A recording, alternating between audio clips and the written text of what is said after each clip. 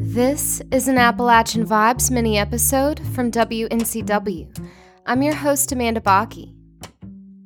Appalachian Vibes is a show dedicated to challenging the expectations and celebrating the diversity of music created in and around the Appalachian region.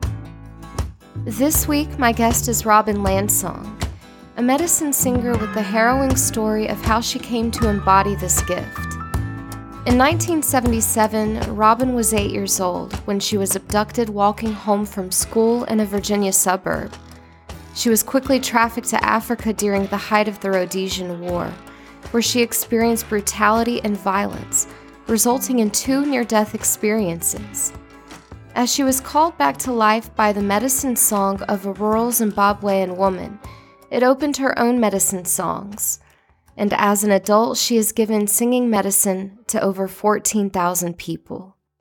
My story begins in 1977, when I was 8 years old, post-Vietnam War. And what happened is I was actually exposed to a lot of unsafe adults. And one of those adults chose to abduct me. And I was a kid who walked home from school by myself, so it was that time period where kids weren't watched as much in 1977. And so he came and got me after school. And it was the end of the school year, and he drugged me and took me to the Philadelphia International Airport and actually took me out of the country.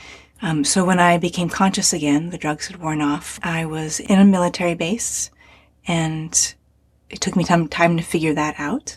And so I was with this man who was incredibly confused, incredibly violent, incredibly aggressive. And so as a kid, I had to learn how to survive that moment, his particular mental health state. And it sounds like a strange thing to say, but it's kind of fortunate that I already had survived abuse, so I knew how to be silent. I knew how to cope. I knew how to strategize. And I also had a really highly developed intuition to try and read adults and figure out my best strategy. So my life was in danger with him at all times. And the way that we ended up initially getting separated was he assaulted me. People came and took him away from me and put me in a hospital. And he had broken my ribs. So what happened next is that he actually came and got me from the hospital, and nobody stopped him. And he took me with him, that we were in Africa, and I now understand it was Rhodesia, which is now Zimbabwe. The best I can put together, he was going to be a mercenary and fight for the white government. He needed to get rid of me because he was going into the field. And so he gave me to another man. That man kind of took me in on a bus. He was a black African man. And we got on one of the rural buses, which ended up breaking down. The bus couldn't be fixed. We all had to get off. What happened is I couldn't keep up. I was defeated. I was hungry. My painkillers were wearing off. I had just gotten out of the hospital and I wasn't actually ready to be out of it. And so the man left me behind, and maybe that's what his job was just to lose me somewhere. In 1977, it was the height of the Rhodesian War. And my chances of surviving out there by myself, without a shelter, without supervision, was really, really low. And so what happened was a truck full of soldiers came along, and I thought, okay, this is going to be the end to my 8 miserable years. And it's going to be quick, and it's going to be over, and I'm going to get to go home to my source. And they picked me up. To my surprise, they picked me up and put me on the truck. And I thought, well, they're going to just take me somewhere else, and that's going to be the end of my life. We went back to an area, and they unloaded me, and one of the other soldiers who was still there was looking at me like he wanted to end my life. He wanted just to shoot me. He was an incredible amount of hatred. And so one of the men who had helped me get off the truck, they argued over me. And so the man who wanted to save my life, he won. And so I lived. And he took me out of there. He took me to where I think he thought would be sympathetic to a white child. And what's called a homestead, we would call a village. And I spent the night in a tree by myself because I was too afraid to go into the village at night. And in the morning, I heard singing. And so it was this singing that drew me in, and I crept closer and closer, and I saw these women, and they were grinding corn, and they were singing like there was joy in their work, like there was community in terms of even just how they were doing this basic daily act of grinding the corn. And I had never seen people sing while they worked. I had never seen people so alive in what they were doing. And I almost forgot my hiding, and I kind of crept out from behind a tree.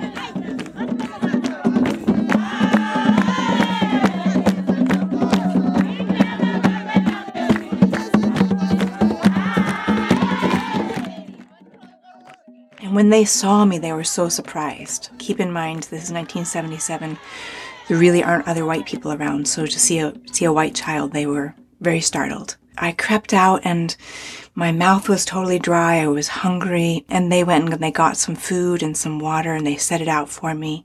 And at first I ran away, and I came back, and I drank up the food, and I ate up the boiled cornmeal, which is called mealie meal.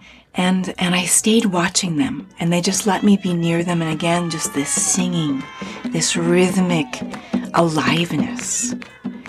And I kind of would creep closer, but then they would move and I would run back farther away. And so two other people came over, an older man, and he was trying to check me out. And so I stayed my distance. What they did at night was they set out someplace for me to sleep. They had invited me in, but I was too scared to go into a hut with them. And so they laid out a goat skin, and I slept on the goat skin.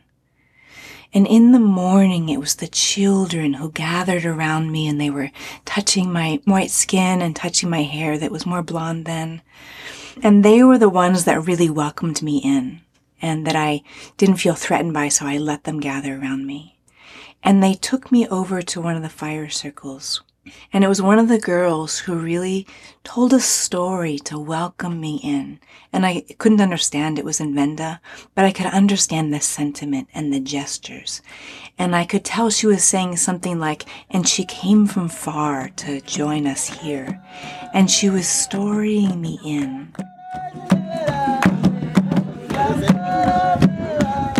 And I had never had a story told about me. I had never been welcomed in this way, and I'd never had a sense of I was important to them and to the belonging that was there. So they started covering me with ash. She put ash from the fire on my skin, and the other children joined in, and they're putting ash in my hair and ash on my clothes, and they were making me look more like them. And again, it was the first sense of belonging I'd ever had in my 8 years. Learn more about Robin Lansong at robinlansong.com.